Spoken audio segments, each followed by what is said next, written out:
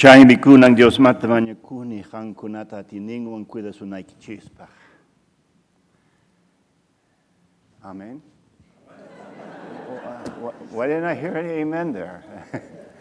That's the way many Quechua people, millions of them, for decades, heard God's word in Spanish for them. That was Quechua.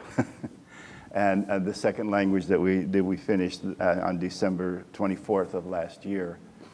But to have that much access to God's word doesn't allow you to grow very well, does it? When you hear it in a language that you don't really understand. I'd like to share a bit, but first I'd like to ask for the Lord's help. Father, I do thank you for the privilege that you've given to us to spend so many years in your word and with people applying your word to their lives and our own life. Thank you that it's a light unto our path, you know. Thank you that you guide us through it. And we pray for those 1,170 some languages that still have no word of your holy Bible in them, in their tongue. We pray that you would send forth harvesters into your harvest, that they might also hear your words of life. I ask for your guidance today, Lord, that you'd open our hearts and open my mouth to be able to communicate helpful things from you and from your word. In Jesus' name, amen. Well, first of all, thank you. I said this in the first hour, that you all, even though you didn't know us, the newer folks, have been the main pillar of our ministry in terms of financial help. I don't think we could have done everything without it.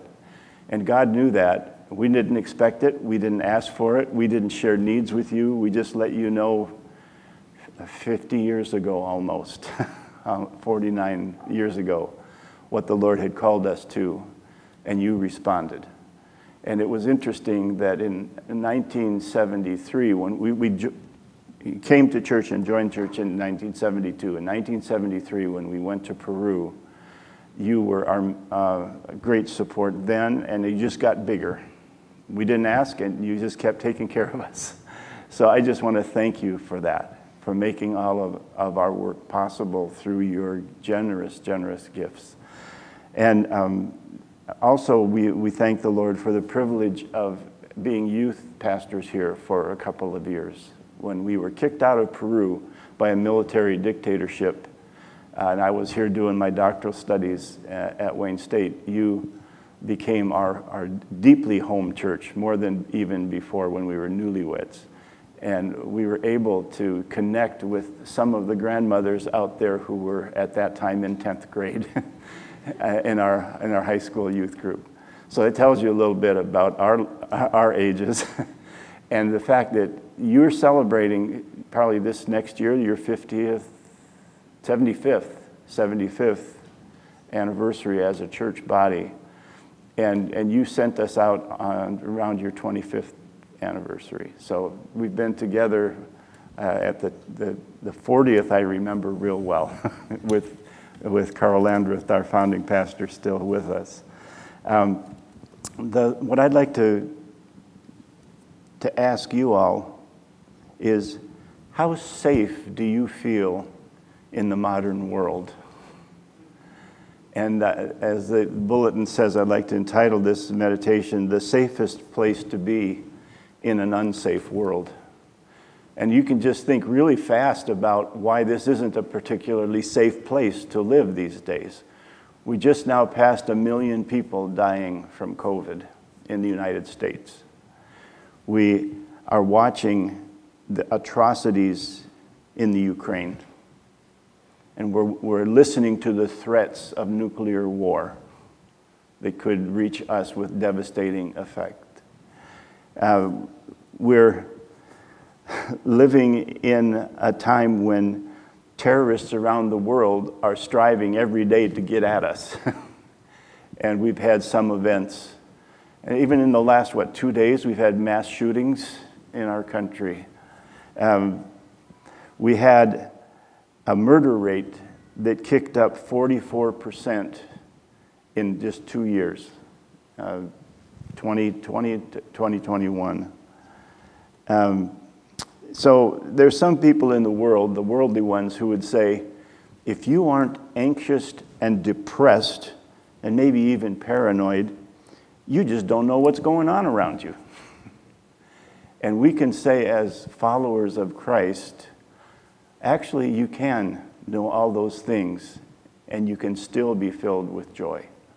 When you think about the early followers of Christ, they lived in a Roman Empire that crucified Peter upside down, that beheaded the Apostle Paul. And yet you read their writings, and they're filled with joy. They're filled with peace in the midst of that kind of challenge and threat.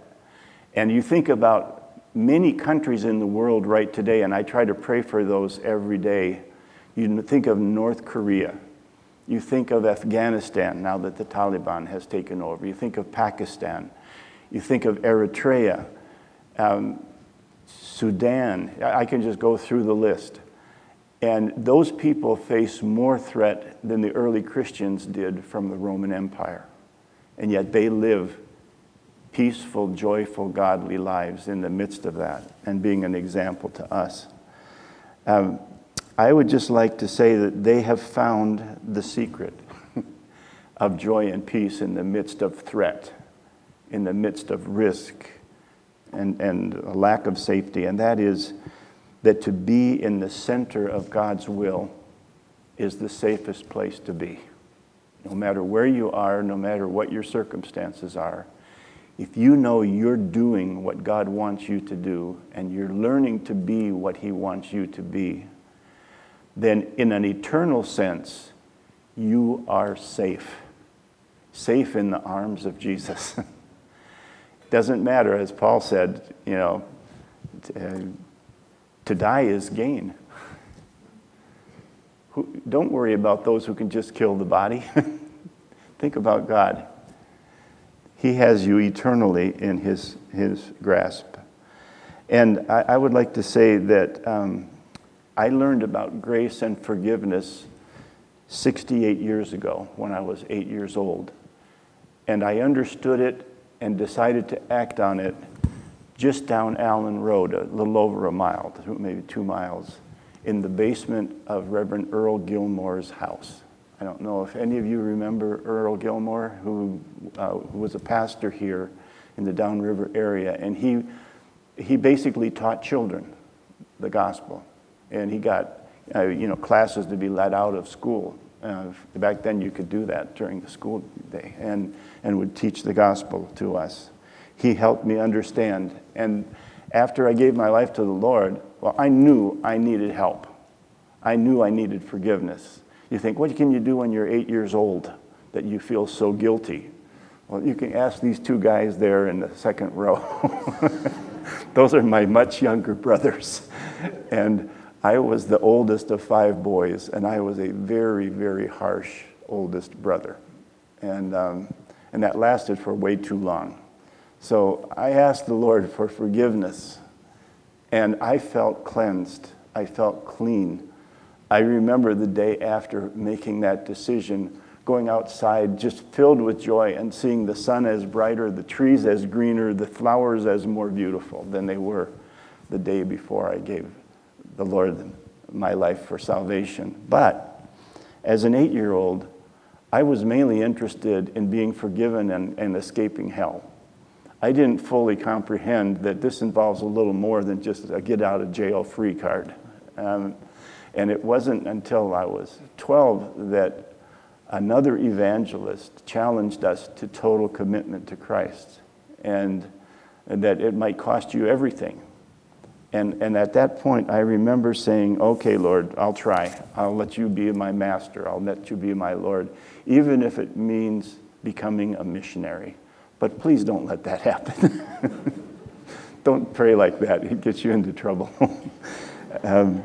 And I can't say that everything went hunky-dory after that. I still backslid into bad attitudes, and you can ask them. It wasn't until I went to college I actually cared about my brother's well-being, and I came home from college and wanted to help them out. And What's he up to? What's he trying to con us with? You know, they couldn't believe I actually cared for them and wanted their well-being instead of just my selfish own. But what I wanted to say is we have deep truths that can be communicated to children who are 8 or 10 or 12. And they're deep things. I don't know if you know who Karl Barth was, but at the time he was asked this question, he was close to retirement. He was probably the most respected theologian in the secular world. He was neo-Orthodox. He wasn't what we would call 100% evangelical. But he had an unusually high view of Scripture for that time and place as a theologian. And they said, Dr. Barth, what is the most important thing you learned through philosophy, theology, and your study of the Bible in all of the original languages that you control? And he answered, Jesus loves me, this I know, for the Bible tells me so. And that's what moves us, that's what motivates us. The love of Christ for us, that we can share with others and say, no, you're not lost. You're not in the midst of no meaning or horrible meaning of your life. Jesus loves you. This we know because the Bible tells us so. And that was put to music, you know. There's just a lot of deep, basic spiritual truth that we learned in song as little children. And I see a few kids here. You probably don't even know these songs because I'm so old. But I bet you the grandparents here could sing them with me because they were kids once too, even though it's hard to believe. Let's try one like this.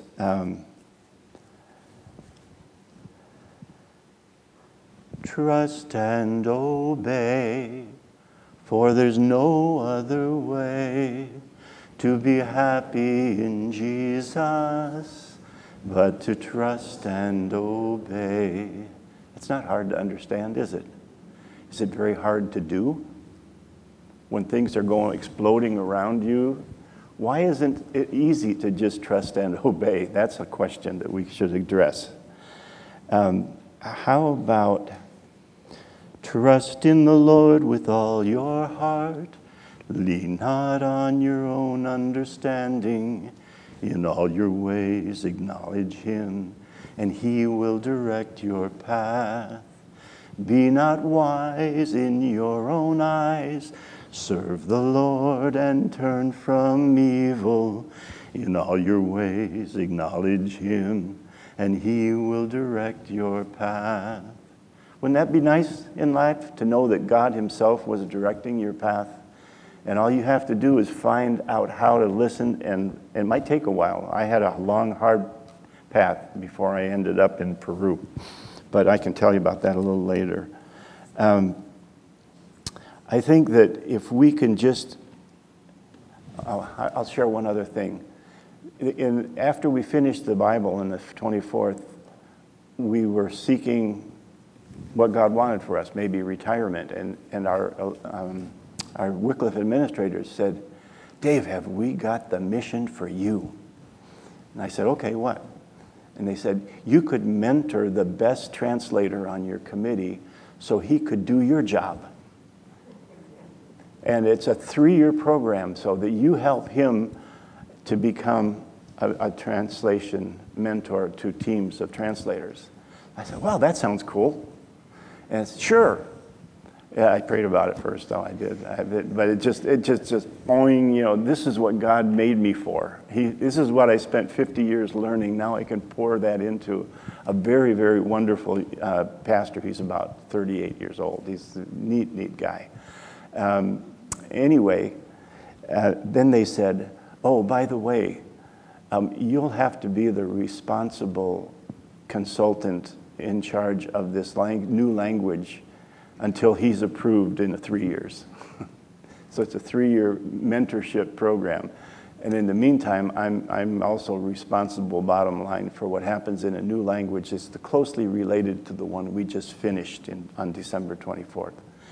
I thought, let me think about that. That's a little bit bigger job than just mentoring one guy. That's being responsible to read all the scriptures of this and make sure that they're doing it right and all that until he can take over in 3 years. So I did, and I just felt rejuvenated. Heidi said it looked like I'd been taking one of those Geritol, you know? It was like, wow, I get to do this, you know? I'm young again. I'm starting over. It's 1973.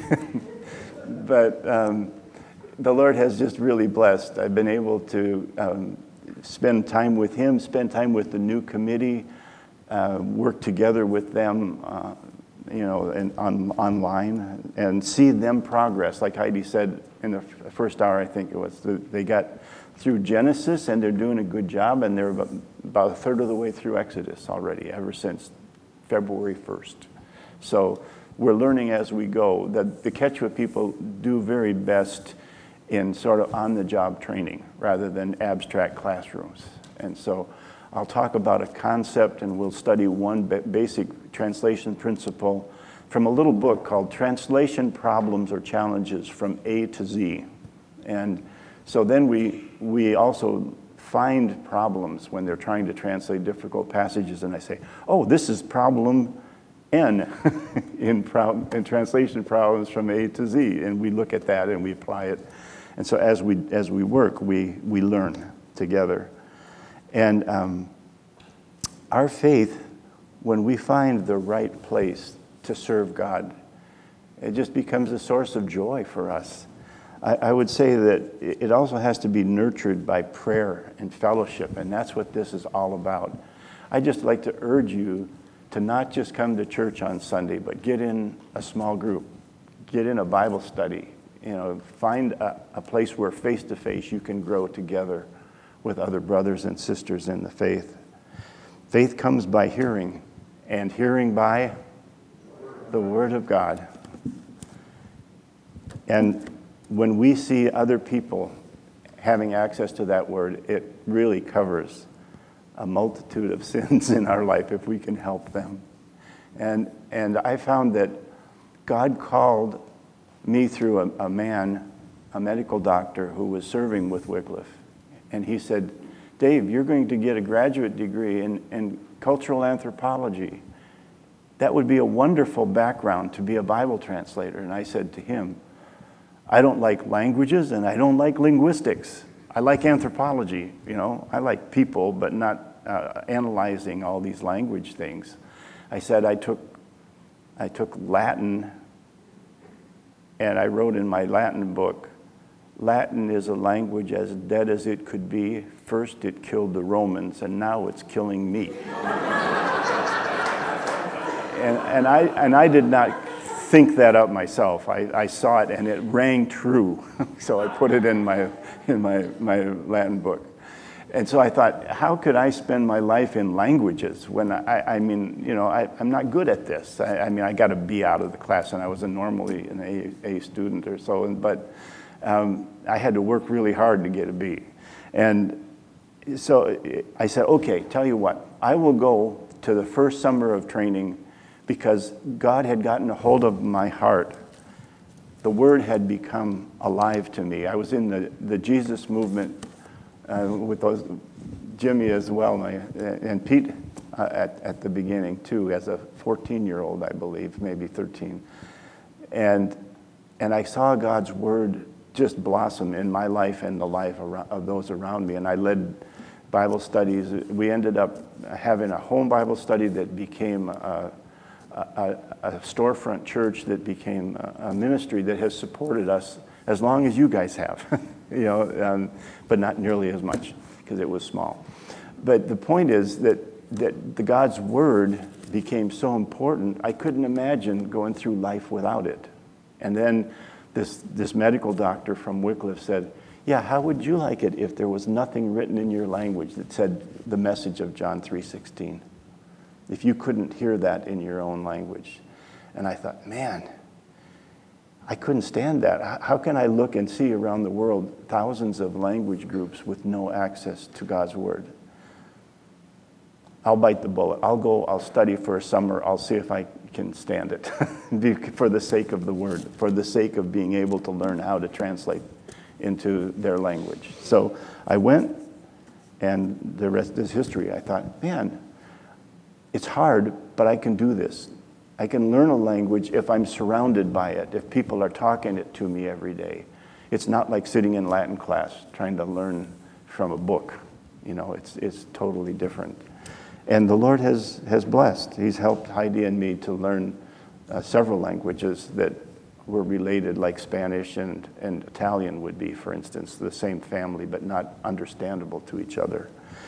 So when I first started as a kid, I lived until I was 6 on the Grosse Ile Naval Air Station barracks apartments in those.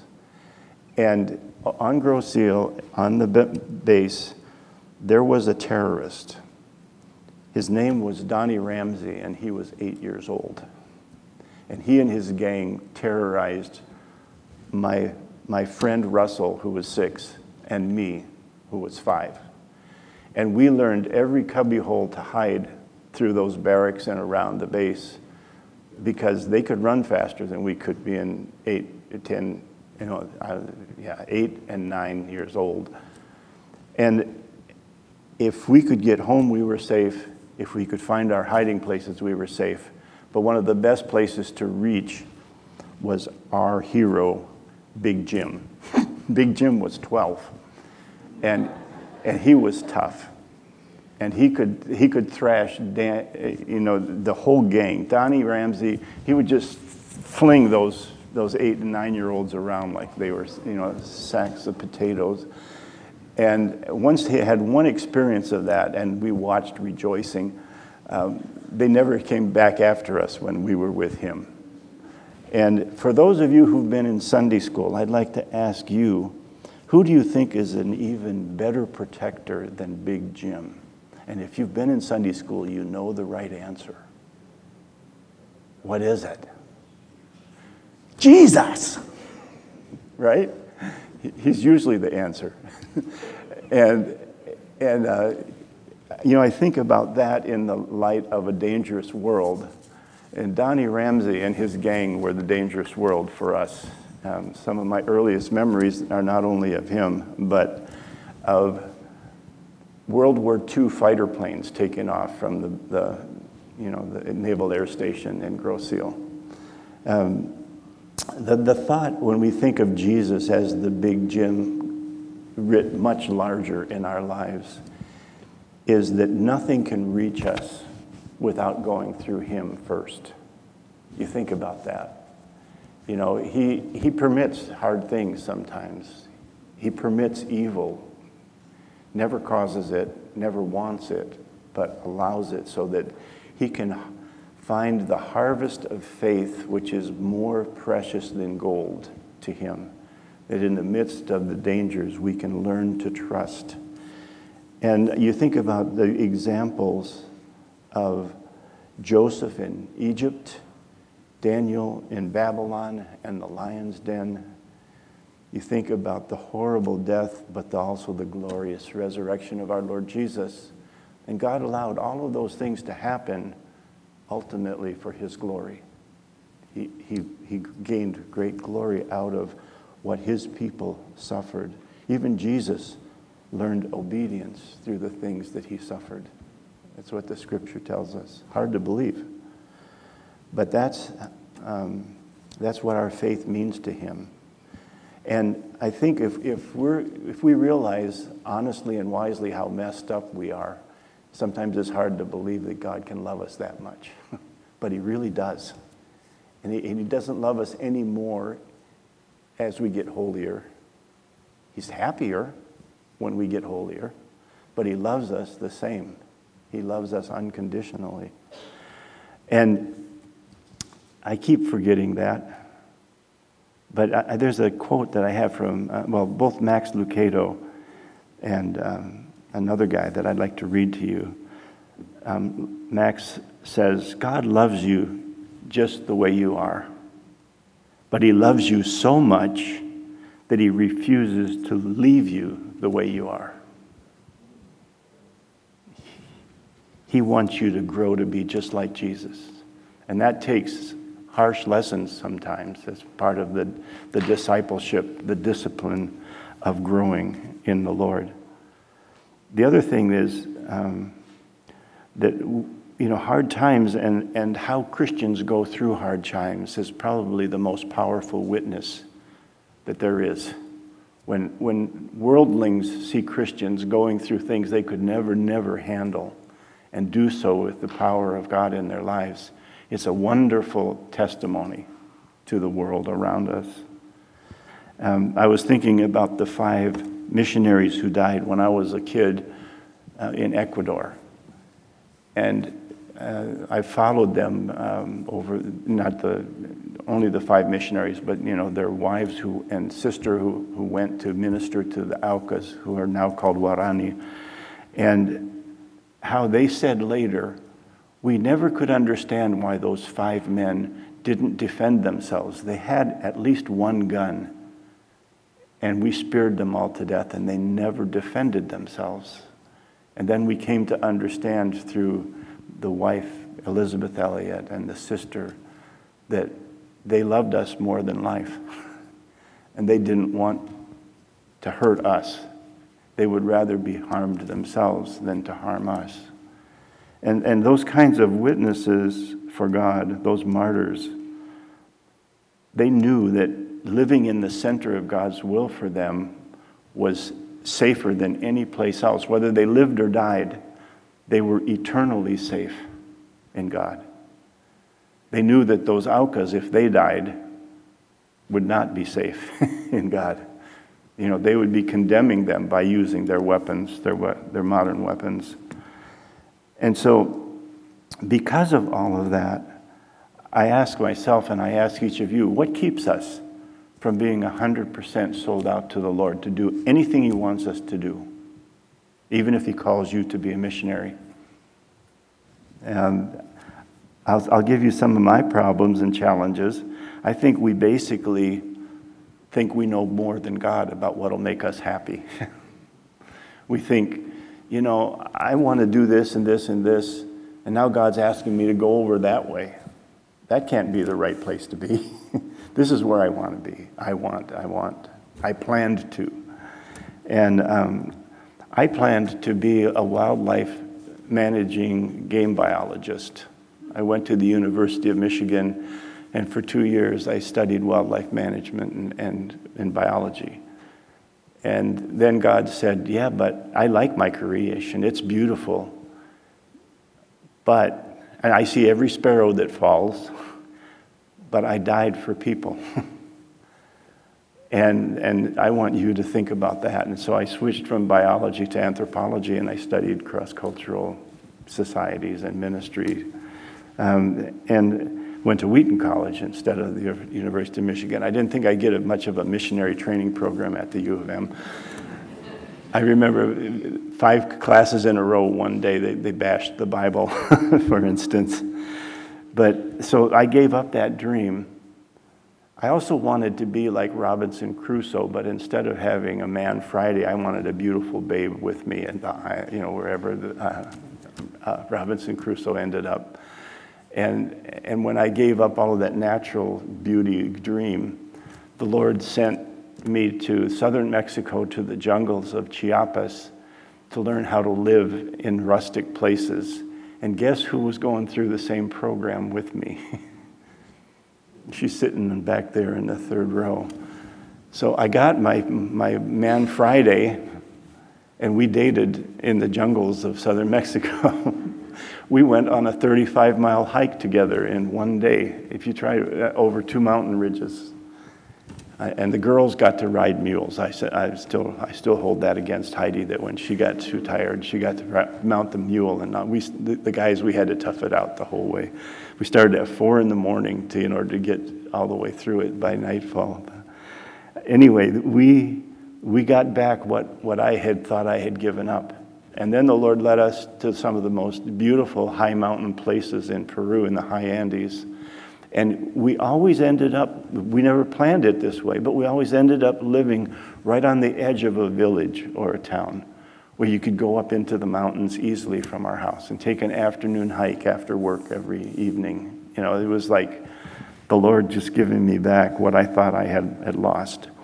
I loved motorcycles, even though my brothers had 650 Triumphs.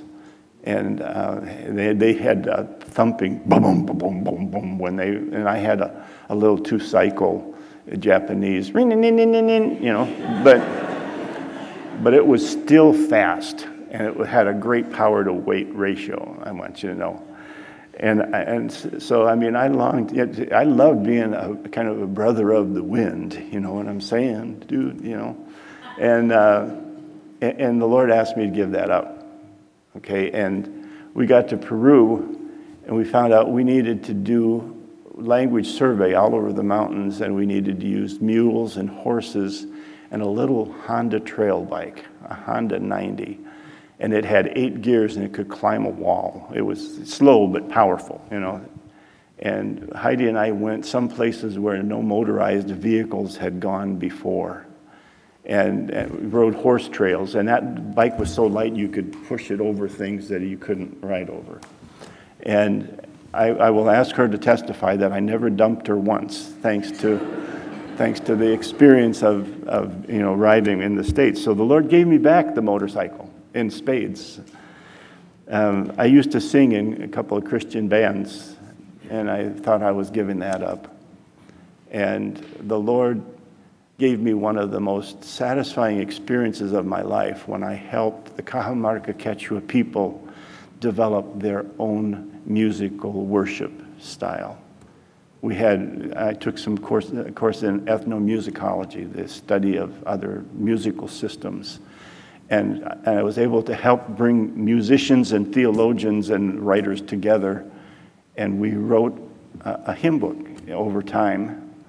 That we started with 19 hymns and choruses, and we ended up with 179 that they could praise God with in their own language and in their own 5-tone pentatonic style. And so, I mean, that was so satisfying. I never would have guessed that would be one of the things that he would do.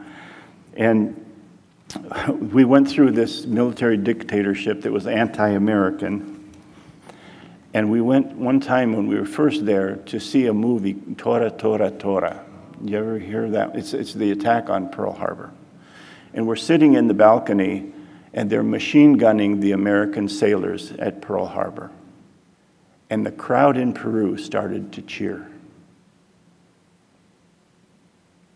I don't know if you can imagine how that would make you feel if you're watching people being surprise attacked and machine gunned, and all around you people are applauding. But that told me what the military dictatorship had done to American image in Peru at the time.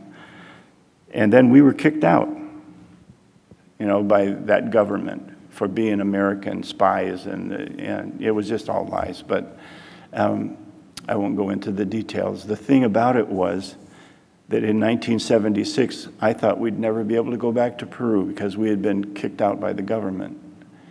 And by 1978, the prime minister who had kicked us out was kicked out of the country. It was kind of like Haman and Mordecai. You know, you build the gallows and you end up on it yourself. And we were invited back, and we were able to go back and work in Peru. The Lord brought us through all of that. And then, finally, the Shining Path Maoist terrorists were tearing up the country, and they were moving north. We lived in the north. They had taken over the south and the countryside, and the military from the government had pulled back into the cities. And at that point, right above our city, in bright flames, was "Next Year in Cajamarca." And that was written by the Shining Path saying, "We're coming." They were 5 hours drive south of us, and they were coming north. And then we started having threats and bomb threats, and one of my friends owned a print shop, and because he didn't print their stuff, they blew it up in our city. You know, it's about a quarter of a mile from where we lived. And then in the village, there was a letter pushed under the door of the municipal offices, and it went through the list of all of the abusive and corrupt officials and what would happen to them. And it ended with, "And death to the Yankees." And I'd always hated Yankees because I grew up in Detroit and I watched the Tigers. But this was a different kind of Yankee. This was the Americans, and the only Americans were our two families, my brother Tom's and ours. So we were death to us, death to the Coombses, basically. And so we had to do what our mission had taught us. It's called target hardening.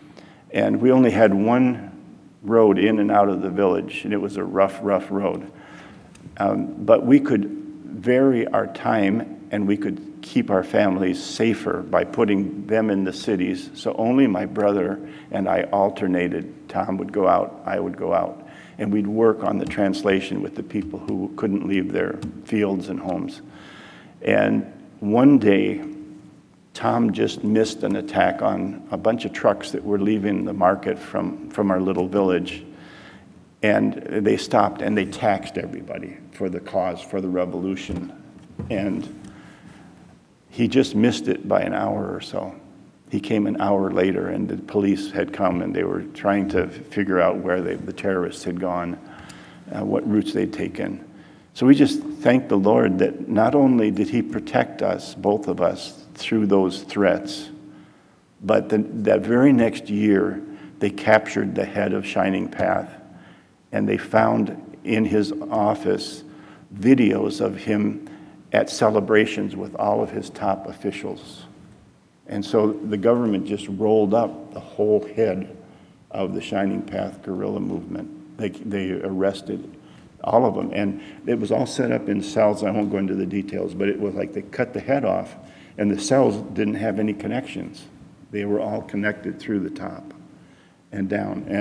And so the threat went away almost overnight. Once they captured the head and then all of his lieutenants, it just 90% less activity from them. They were so weakened, they haven't been a serious threat since. So all I'm saying in this is the Lord will stretch us. We'll be uncomfortable sometimes. We'll say, I can't do that. That's not my gift. And I would just challenge you to take a chance that the Lord might be right.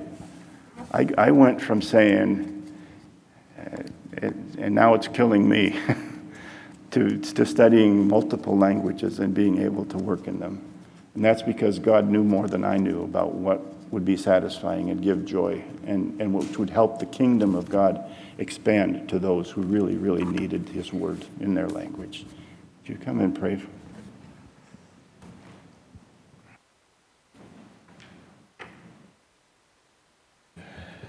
Dave,